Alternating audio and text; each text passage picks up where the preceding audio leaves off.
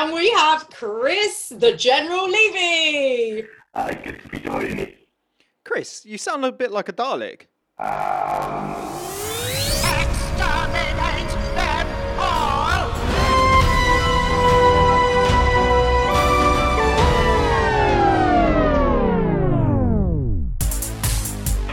Zoom apologises for this episode's audio. Welcome to My Turn Podcast, a gaming podcast hosted by extra competitive siblings. My name's Jem, I'm the big sister, and I'm joined by my littlest sibling, Erin. Hello, everyone. Hello. We Hello. sound like kids' TV presenters suddenly. Do we? Yeah, a little bit. Oh, goodness. Should we join Blue Peter? No. But today we have an extra special episode. What's the game we're talking about today? We're going to be talking about chess. Chess, that old classic. And to help us along the way, we have some extra special guests. So I'm going to introduce them now. We have Matt Lunn. Say hello, Matt. Hi guys, nice to be here. And we have Chris, the General Levy.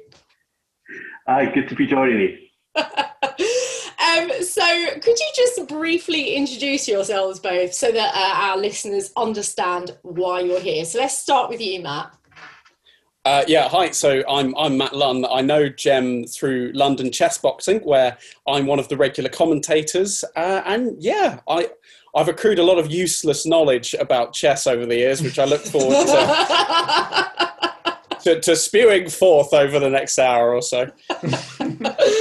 And you are a bit of a chess master yourself, aren't you, Matt?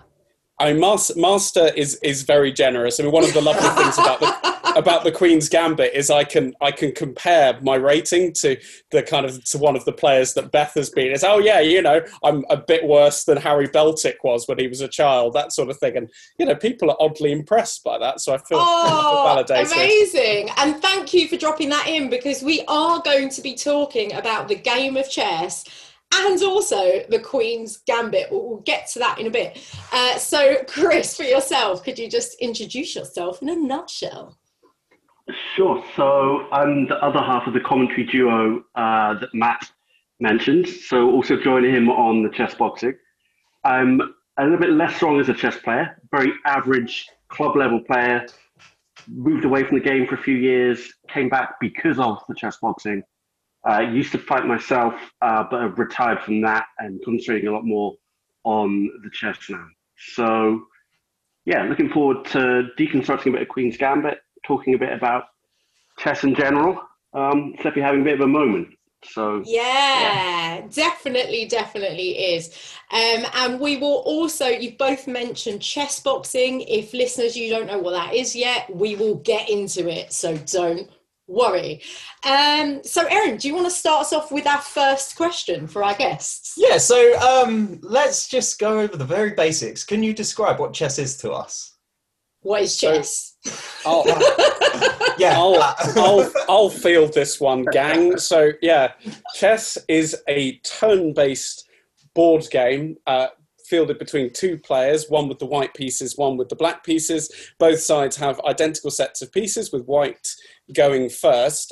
Each piece has unique abilities, can move and capture in particular ways. And the aim of the game is to put the opposition's king in a position where it can't avoid being captured, at which point you say checkmate, which I believe derives from the Farsi for the king is dead, shakmat.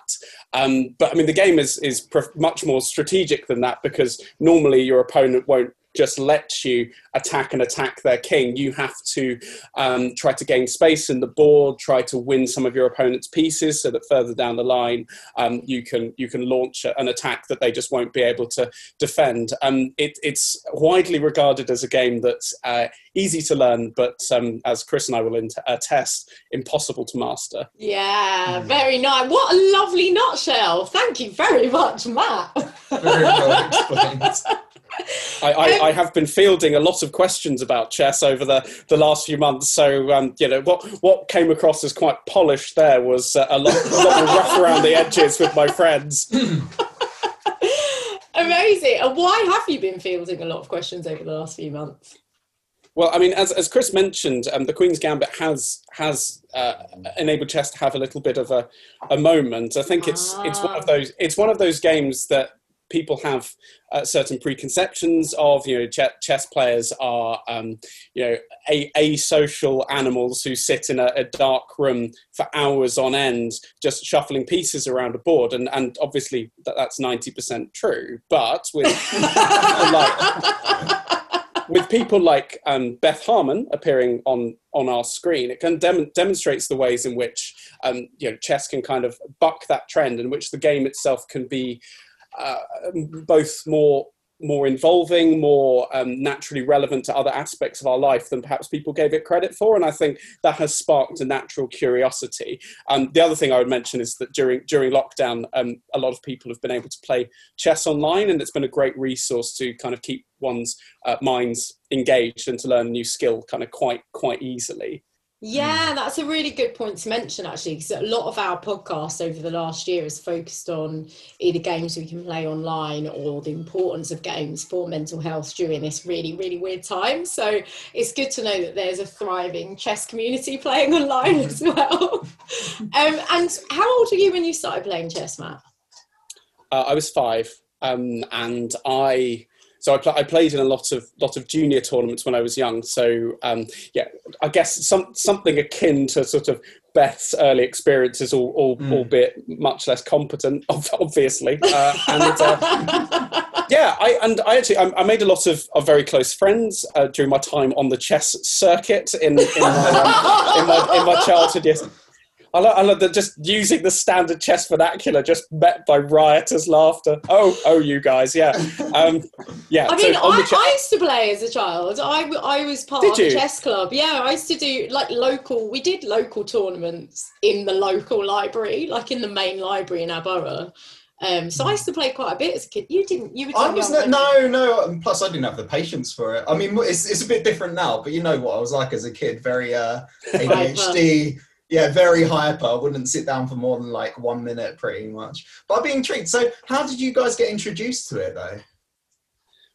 So, I mean, for me, it's just my dad played. Yeah. It was one of his main hobbies, and he taught me one day, and I really, really enjoyed it. And then I started playing tournaments, met lots of great people, played in kind of team competitions as well. So it became just a key thing that I would do on weekends, and actually quality time I spent with him as well. And that just sort of took me all the way through school. I kind of lost interest a little bit towards the tail end of school, but then met a new group of people around university time, started playing more tournaments abroad, started playing for different clubs, for instance, at the universities I went to. So what got me into it was the kind of the intrigue around the game itself, which was sparked by my dad, but then the reason it's stayed with me for this long is the people that I've managed to meet through it. Yeah, lovely. And what about you, Chris?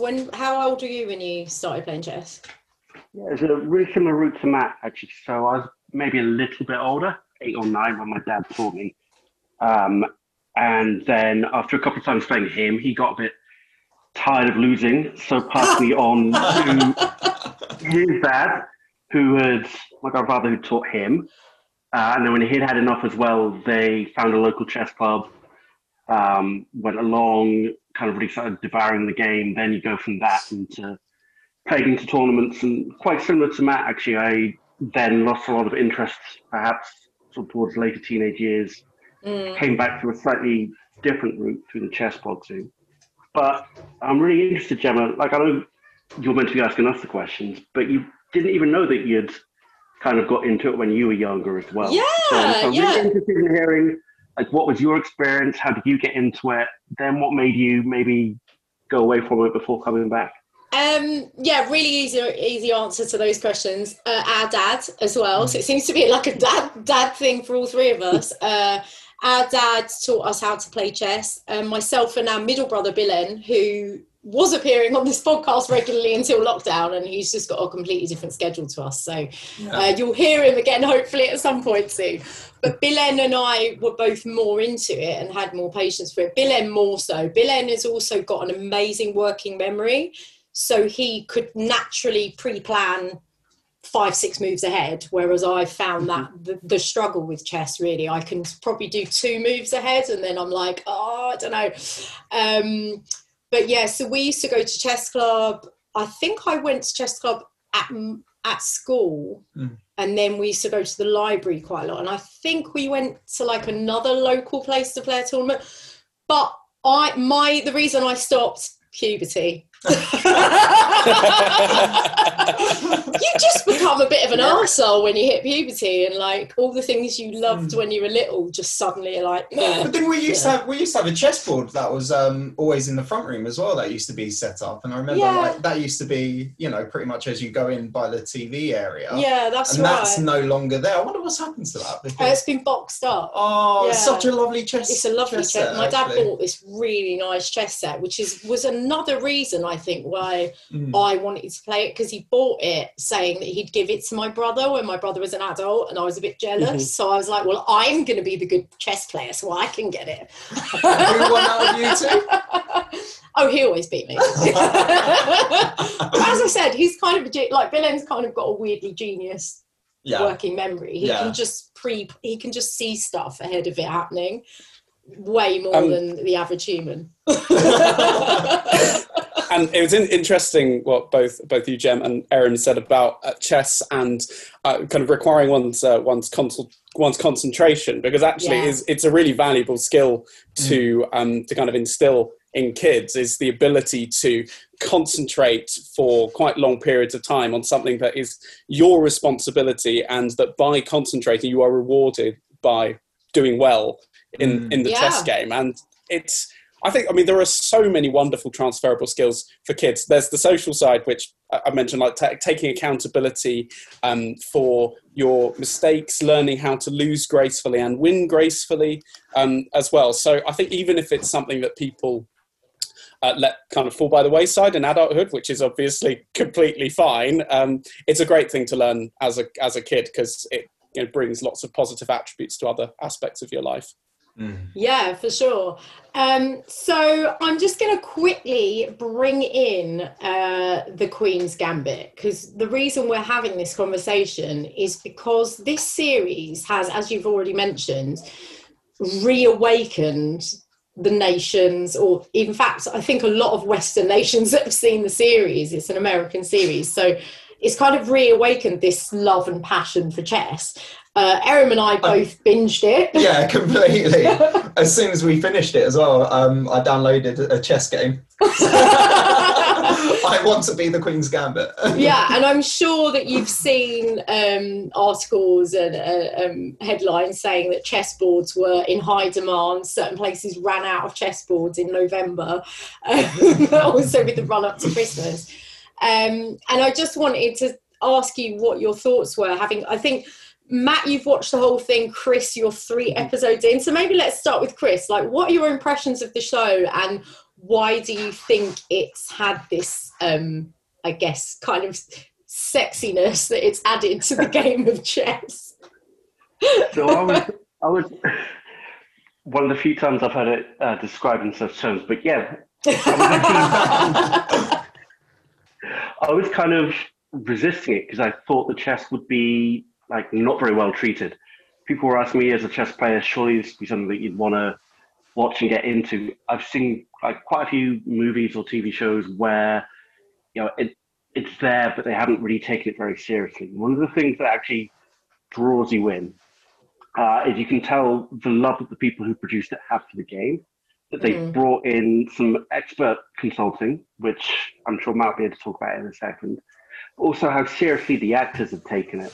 So I've just through an episode where they play, it's one of the early ones, the first tournament that Beth enters, where she's reading out 15 moves of an opening based on modern chess openings, which is like this book she discovers that contains all the different theory and stuff. She's clearly, the actress made an effort to memorize it all, but more than that, I was reading an article, it's about the way that she handles the pieces.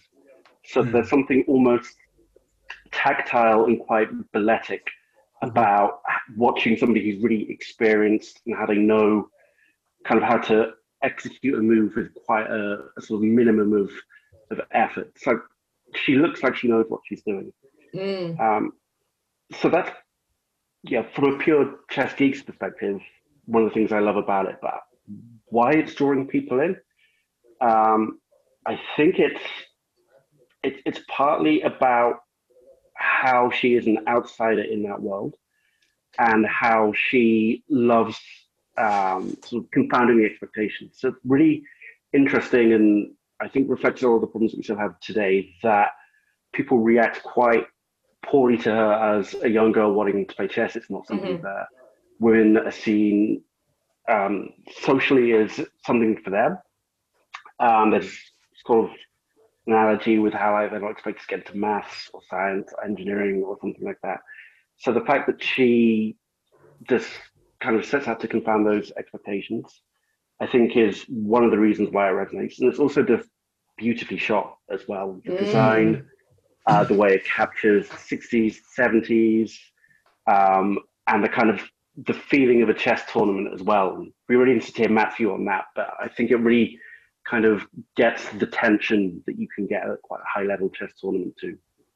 Yeah, and talking about the style, I mean, that's why I mentioned sexy, because it's shot in such a way that the action of chess is kind of, I mean, it's gorgeous to watch. And did you have any thoughts about, she does this thing where she projects her move pattern on the ceiling, like her way of visualizing it, which I thought was cinematic and a really nice effect. But I wonder, like, if either of you, when you play chess, go into that sort of zone that you can relate to that. I know it's a very cinematic representation, but if you can relate to that kind of representation of a mental state.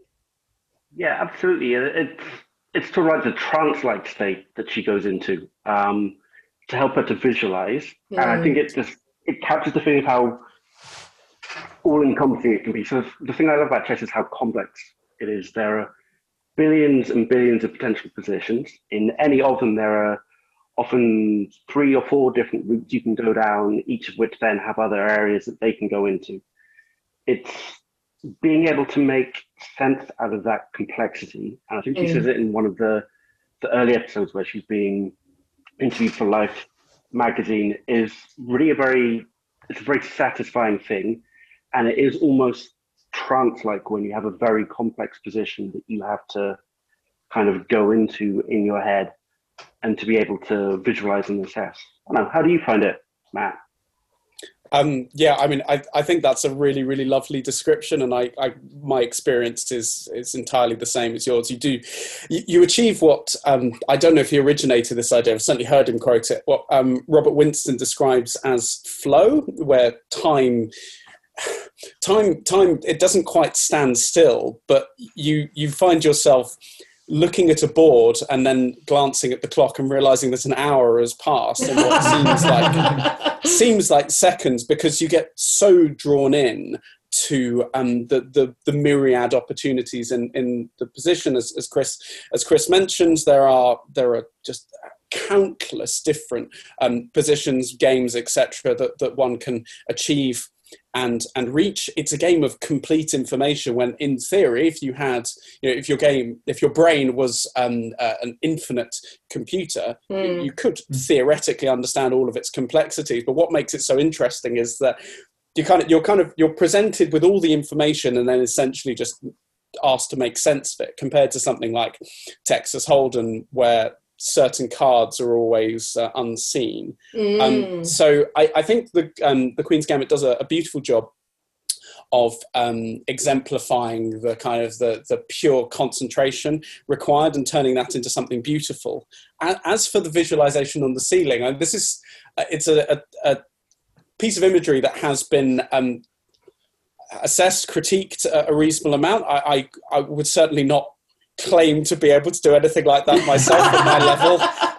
However, there's a Ukrainian grandmaster, Vasily Ivanchuk, who is well known for looking up in the air when in the middle of a game, and it's kind of widely assumed that he is visualizing the board in his head, if not on the ceiling. And I think, I guess, in terms of the imagery, what I think is beautiful about it is that you don't get endless small conversations between people saying, now she's on her way to a win, or that knight move had to be played in order for her to avoid checkmate. It's just you see it in her expressions, the kind of the micro movements, the twitches of the hands, the sort of the long stares. It's just absolutely fantastic, and in that respect, very, very true to the real life tournament experience, and it captures that in a way that no other series or film about chess has so far, which is, I think, very special for the chess community. Amazing. I think the competitive nature of it as well, I think. So when you're talking about the expressions there, Matt, you can see sort of in her face, and more often that of the opponent who she's walking all over, but you can kind of see how it's going competitively and how much personal pride people have bound up in it. So the way that people are reacting to this girl who is not just confining their expectations of her, but also forcing them to reevaluate how good they think they are. There is nothing more brutal than losing at chess, because there's no way you can run away from it. As Matt says, it's a game of complete information. If you lose, it's because your opponent saw better than you, whether that's in a particular moment where you make a blunder, or whether that's overall strategically. And so I'm just going to cut in, Matt, because we need to go to a quick break so we can reset the Zoom. If we had a sponsor, let's see where it is. Men are going to come along and want to teach you things. Doesn't make them any smarter. You just let them blow by, and you go on ahead and do just what and how you feel like. Someday you're going to be all alone, so you need to figure out how to take care of yourself. So we're back. where Matt was saying it. Okay, so yeah, one of the things from watching The Queen's Gambit that I really enjoyed was how they almost like portrayed the character's romance with actually playing chess, and how there's so much to kind of like learn. Like on the surface, it's a very simple set of rules that you have to follow, but there's so much depth, like the amount of books that they look into, the strategies of play, the way different players play. And I just like absolutely love that. And is that something that you found really intriguing as well? The more you got into it, the more you realize there's endless amounts to learn and develop on yourself. Yeah, I think that's absolutely captured beautifully in The Queen's Gambit, and I think it is one of the reasons why chess is such a compelling game. Is you can kind of keep learning and never truly tap into the game's potential. And it is one of the things that is so beautiful about it. The more you understand the game, the more you appreciate its aesthetics in a way that a musician might identify subtleties in a wonderfully composed aria, for instance, or an actor might see these kind of incredible subtleties in a colleague's performance. But then what's interesting about chess is that those aesthetics are kind of intangible to those who don't play the game. So you have to invest a huge amount of effort to actually achieve those aesthetic realizations. And there's a wonderful quote by a chess player called Hans Reh, who said that chess is a game beautiful enough to waste your life over. And whilst that sounds kind of flippant on the one hand, I think it beautifully exemplifies just how the game can touch a chess player and really, as you kind of alluded to, Erin, help you achieve that sort of the gratification of obsessing over something and learning more and more about it and achieving a kind of aesthetic realization related to the game. I now understand this. I can see these patterns. I've learnt this new idea, and it's so compelling for that reason. And I think circling around to The Queen's Gambit, it's something that having such wonderful cinematography, such great acting, and real kind of conscientious chess consultancy in it has just made it a sheer beauty to behold, especially for us chess players. And actually, if it's all right, I'll just I'll add to what Matt says. So although it's clearly like a very, very objective game, as we were saying earlier, it's either you win or you don't, you play the right moves or not. What people can find beautiful in it can be very, very subjective. So you can get some games that some players would find very beautiful because it's all about like spectacular combinations, seeing unusual moves, one sacrifice after another, that kind of thing. Some people can like. Other people would like something that is kind of like very quiet positional play that follows a thread from the very beginning to the end, and the beauty is less about the spectacular, but about how somebody has understood that position and seen it through. So a bit like sort of most forms of art, you can find different people will be drawn to different styles of play and find different things beautiful about it. And I think that also comes through a little bit as well in the series. Yeah, really, really nice summing up of that sense and exactly what Erim's asking about. And I think for all of, I mean, Erim and I both artists of sorts. So Erim, musician, I'm a writer performer, and I also feel like that with narrative. You know, it's like when you're writing a script, when you have to pre-plan your moves, you have to insert in the first act the problem that you solve in the last act. And there's something about watching The Queen's Gambit and like I hadn't played chess for years before I saw that, but reliving that satisfaction of watching your play actually realised a few moves later is really similar for me as a writer to solving the problem in my script. It's a really nice thing. I think, you know, there's a lot to be said for creativity in games, and we've talked about this a lot, especially with things like strategy. Yeah. Sorry, do you want to come in there, Matt? No, I'm sorry I interrupted. So one of we both, Chris and I, have spoken about the great chess consultants that were on board with Queen's Gambit. Bruce Pandolfini, Ipa Rubing, who we'll speak about a bit later, and most notably Garry Kasparov, the greatest living chess player, arguably the greatest chess player of all time, who was brought on as a consultant. And not only did he provide context for what it was like being a world-class chess player around that time, what it was like playing in Soviet Russia. So he saw the script and said, there's no way that these Soviet chess players would walk around unaccompanied. They'd all have KGB agents with them, which isn't in the 1983 Walter Tevis novel. So he added a lovely sense of realism to that, which makes it more satisfying.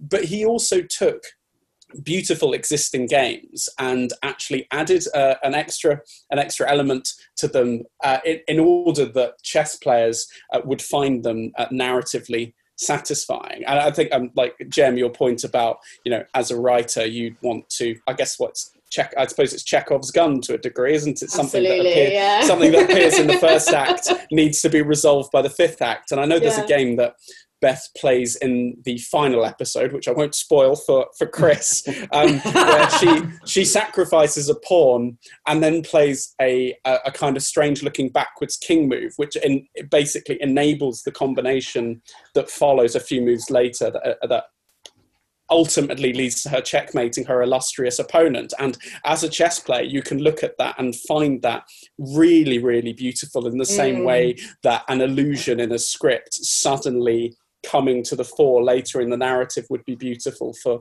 other artists. Yeah, really. And that is what a gambit is, right? When you sacrifice a pawn early on. Is that right? I know there's many gambits, many types of gambits, but... So the Queen's Gambit, the title of the show, is named after an opening where I apologise for my dog. One Sorry, very used to it. Yeah, I was going to say, it's definitely not the first time I've spoken about chess and been shouted at by someone. So the Queen's Gambit, yeah. So the Queen's Gambit itself is an opening which actually I play, oddly enough, that it involves White giving up a pawn early on in order to achieve a greater space and developmental advantage. So normally, when one first learns the game, normally the winner is the person who knows the basic checkmating patterns, and then later on, it's the person who makes the fewest huge mistakes. Like if I blunder my queen against you and you only blunder a rook later in the game, you'll probably win because the queen is a better piece. And as you get better and better, the strategies become more complex. There's a game that Beth plays against Benny Watson later in the series.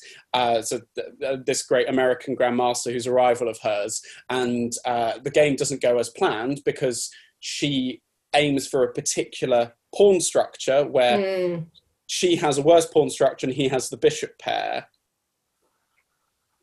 Yes, sorry. I love how you were trying to remember it. She gives up.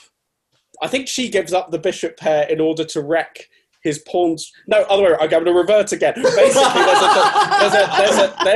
so just so we don't spend the whole time talking about this, there's a trade-off where one side gives up the bishop pair in order to cripple the opponent's pawn structure, and they don't assess the trade-off correctly, and therefore it leads to them being in a strategically bad position later in the game. And it's those kinds of subtleties that characterize top-level chess, and that's what wins are built on. And something like the Queen's Gambit, it's the kind of opening that a club player can play very well and end up getting good results because it's not super challenging, but involves a little bit of strategic know-how.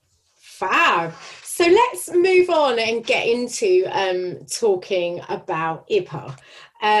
Because the three of us, me, Matt and Chris, all know each other because of a sport. It is a sport called chess boxing. And the series that we're talking about, The Queen's Gambit, was actually dedicated to Ippa Rubin, whom many people don't know who that is. So I wonder if Chris could talk to us a little bit about him, because you've met a really, really long time ago.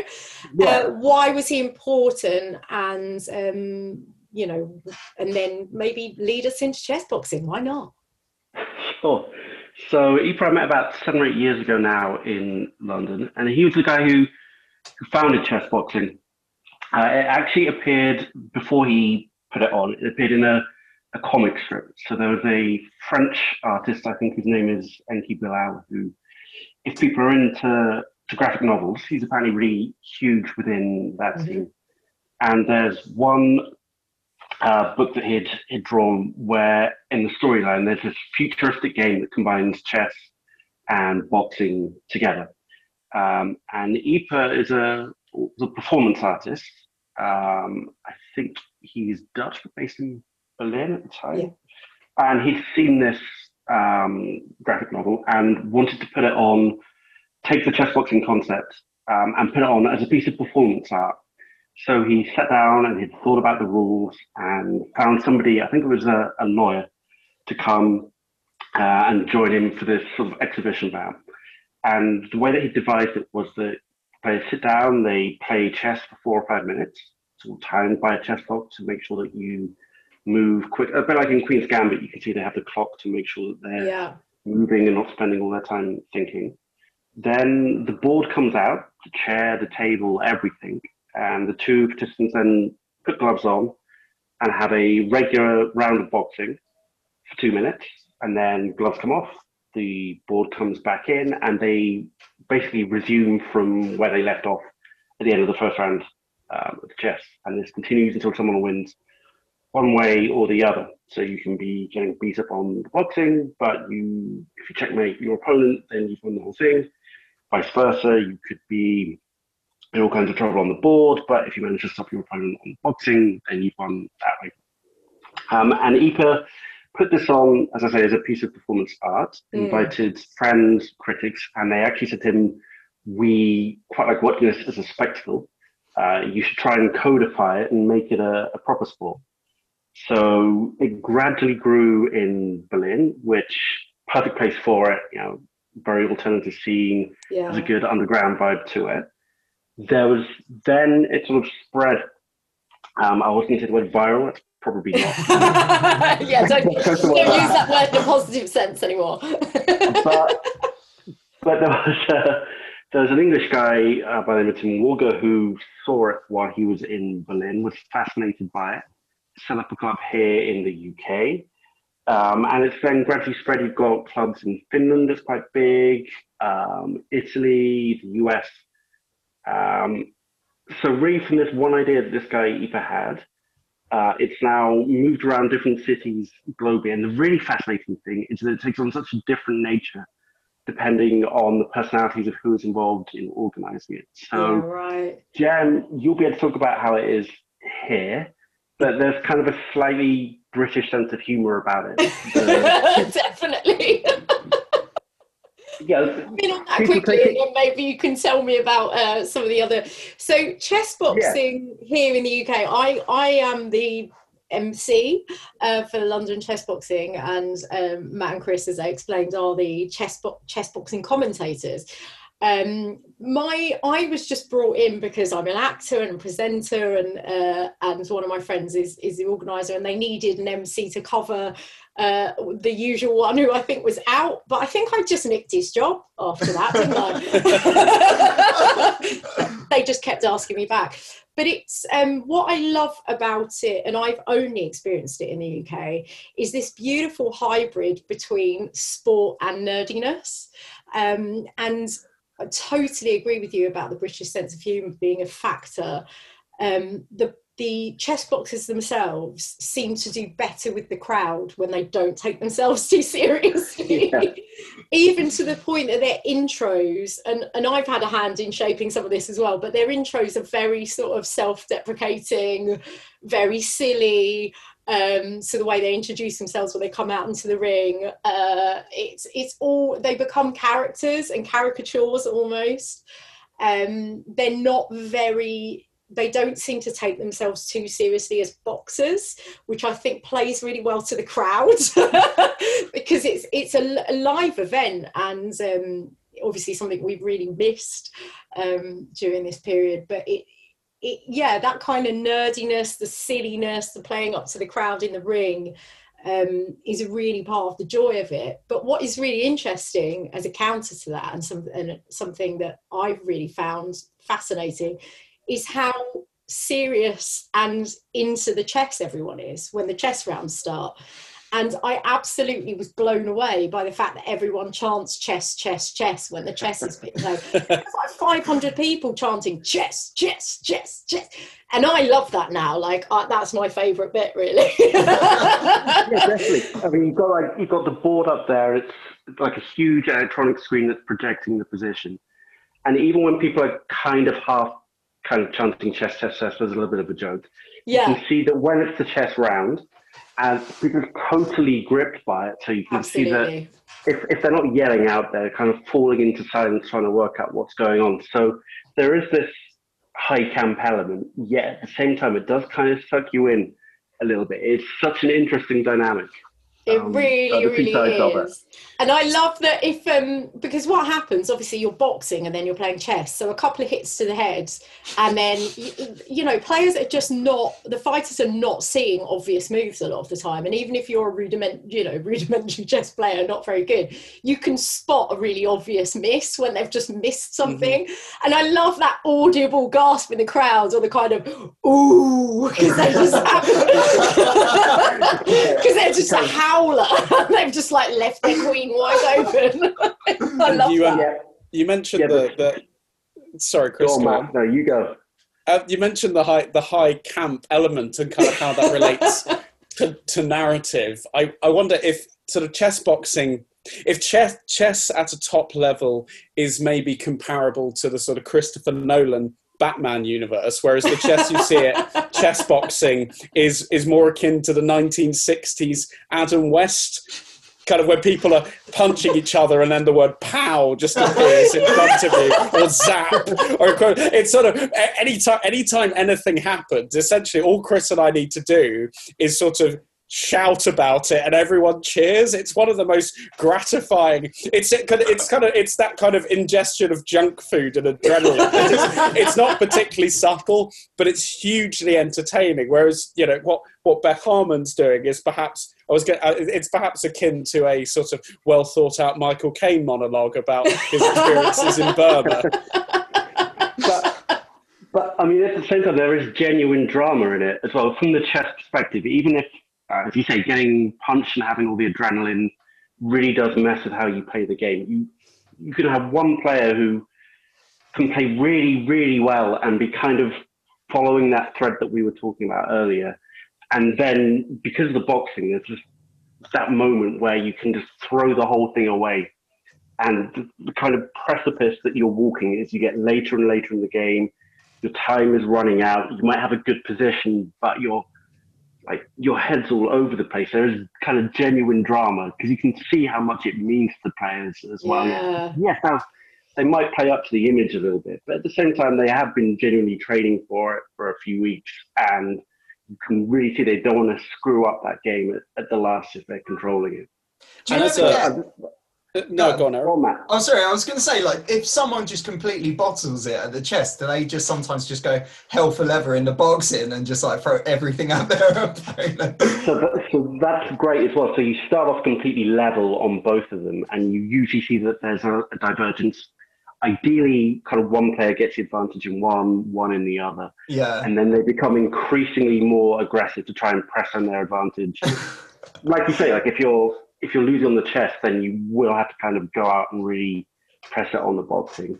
Yeah. Vice versa, if you're on a hiding to nothing with the gloves, then you try and draw that out as soon as you can, box a little bit more defensive. And it forces you to play what often might not be the most objectively best move, but the one that sharpens it up in the chest and makes it more aggressive. Matt and I, we had a genuine argument once on commentary about genuinely, not this again. Analyzing it. There's a move that this one guy, Roger the Cannonball Baxter. Oh yes, Roger. He played this move that objectively was not the best move, but he played it at a time where psychologically it had a really damaging effect on his opponent, and he had to do it because he was getting pounded on the boxing. So it is, yeah, you're completely right. It kind of forces you to adjust depending on kind of how it is. And as a spectacle, there is nothing quite like seeing someone about to checkmate their opponent, and then the bell rings and you know they've got to survive one more round of boxing before they're able to do so. And the person who's better at the chess is quite frequently the least physically impressive of the pair. I mean, I didn't want to say, so I'm glad you did. to put it mildly, and therefore having to survive a round of boxing against someone who knows they must win at the boxing is really no mean feat, but it's phenomenally exciting. Is such an entertaining sport. So just off of talking about chess boxing and the way that perhaps might have brought a newer audience to chess in a way, because as you say, it's kind of grown out of a novelty, it's grown out of a performance. Where do you both feel that chess, now in the post Queen's Gambit age as we are, where do you feel that it fits in modern culture? Do you feel like it's never really left us and it's just constantly evolving, or do you feel like it's taking on a new role? I think the aesthetic appreciation of the game will at least be, I guess the comprehension of the aesthetics of the game is probably now there in a way that it wouldn't have been before.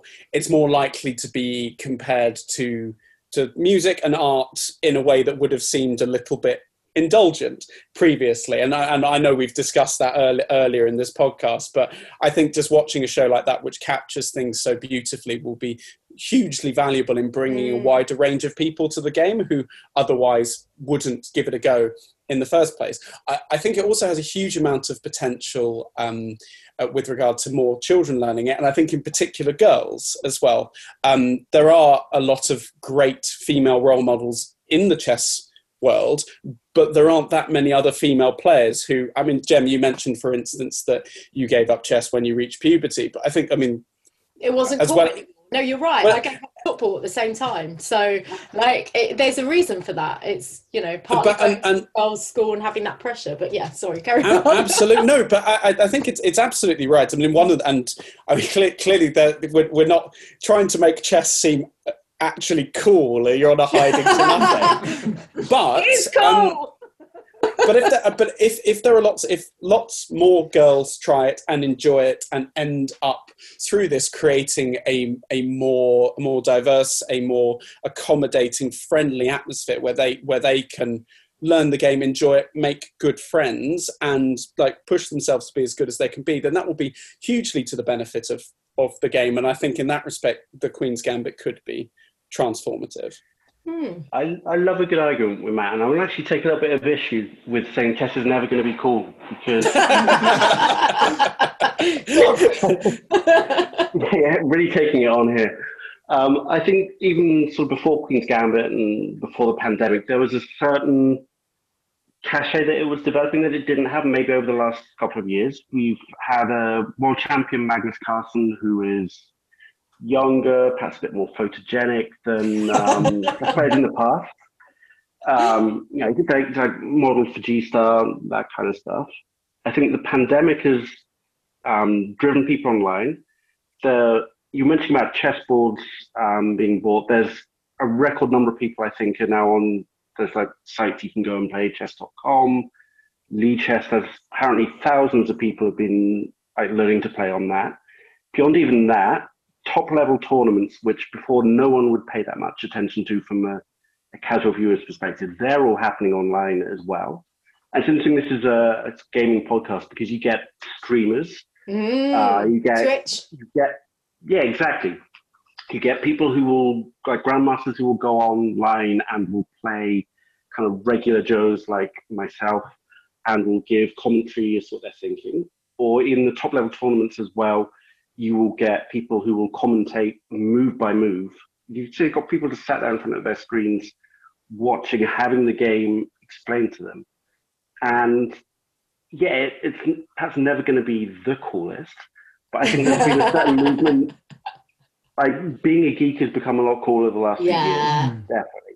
And I think Chris's point about Magnus Carlsen is absolutely spot on. I mean, having someone like him at the top of the game, someone with a bit of an air about them, that does add that cachet, which I think is wonderful. Before I forget, actually, there is this absolutely beautiful video of Anya Taylor-Joy from the Queen's Gambit talking to Judith Polgar, like the greatest female player of all time, became the youngest grandmaster of all time. And Anya Taylor-Joy is like properly kind of fangirling over what a great chess player she is, which I thought was just the loveliest thing and just so unlike one's traditional assessment of the game. This really kind of this A-list actor sort of talking about how incredible this chess player was because of what they had achieved as a woman in the game, I thought was fantastic. And it is to the credit of the TV series that's starting to bring this out in people. Yeah, absolutely. Did you have any final questions, Erin? Okay, yeah, really random one, because they mention it a few times actually in the Queen's Gambit about becoming a grandmaster. What exactly is that? And is it a really revered position that's quite hard to achieve? Is there like a particular way of qualifying that? How does that work? Well, I think the question of whether it's a revered position or not, I'm worried that I might attract Chris's ire again if I say anything other than, oh yeah, everyone wants to be a grandmaster, then you'll be the coolest person in town. I mean, it is incredibly difficult to achieve the grandmaster title. Both Chris and I are a long way off it, and I think as adults don't have a particularly realistic route to it.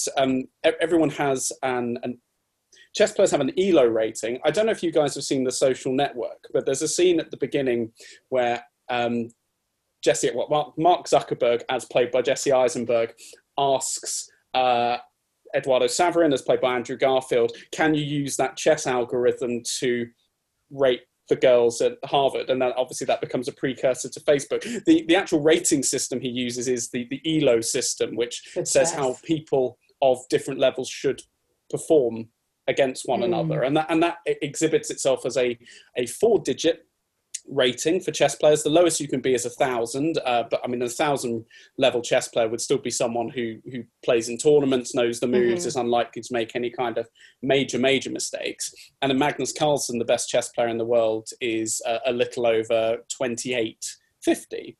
And a grandmaster must get to 2500 level, so be one of the best players in the world, and also have 3 performances in tournaments of a slightly higher than grandmaster standard. So it's something that people tend to achieve early 20s at the absolute latest. It's regarded as being the equivalent of doing a PhD and many years of postdoctoral research in terms of one's ability in the field. But then unlike, if I were to become a postdoc in English literature, for instance, I would have no hope of achieving that at the age of 12, 13, whereas people do become grandmasters. 12 is a little young. We've had one that age. 13, 14 is actually quite common now. Right. And people do that because of their blistering talent and the fact that there are top level computers with whom you can analyze and obsess over the game with. So in a kind of a roundabout answer to your question, Aaron, it is a revered title. It's incredibly hard to get, but actually, even being a grandmaster would only make you about the 1,000th best player in the world, if that. Yeah. Right. So it's more about having access to tournaments and being officially rated and that kind of thing, rather than just about your level of talent. So it's a bit. I think everyone has the ability to improve, and I think it's a really enjoyable part of the game is just making those incremental improvements in one's own rating, one's own understanding. And I think like with anything, like with music, but potentially with acting, I'm not sure. You set yourself a goal, which is not necessarily to win a Grammy or to win an Oscar, but it is to do something really good, improve your understanding of something, achieve something. And because because you have the ability to play lots of different people in lots of different competitions, you can set your own targets and try to achieve them with the help of books like Beth Harmon uses, trainers, online resources, and computers as well. Yeah, great. Well, thank you very much for explaining that. We do need to start rounding things up. So did you want to come with anything quickly there, Chris? Did you want to come in with anything? Oh, I was just going to say, although we can't hope to become a grandmaster, you can. The good thing about it is you can play the grandmaster. I know Matt has had a couple of decent results against, and so there's something quite democratic about it. You might not be able to reach that level objectively for like years and years and years, but on any given day, if you're a half decent player, you can have a crack against the grandmaster and possibly come away with a result as well. So yes, it's revered, but you can still get there. That's kind of amazing, actually. One of my closest friends, who's a little bit better than I am, but kind of very much in the same ballpark, beat sort of the world number 200 or so in a tournament last year, and the amount of vicarious joy we all got from that result was just absolutely profound, because it's like a club tennis player sort of beating someone who regularly makes like the 4th round of Wimbledon, for instance. And I think Chris's point about it being democratic is absolutely spot on, and it is wonderful that it's a game that you could have a 5 or 6 year old playing against an 80-year-old. Yeah, that's true. Men, women, people from different backgrounds, different experiences, play each other on purely equal terms that transcend race, gender, language, physical ability. And I think it's a really beautiful game for that reason and more. Oh, and that is a nice note to bring us to our kind of conclusion on. But before we conclude this episode, what do we have to do, Erin? We have to rate it. We have to rate chess. Oh, God.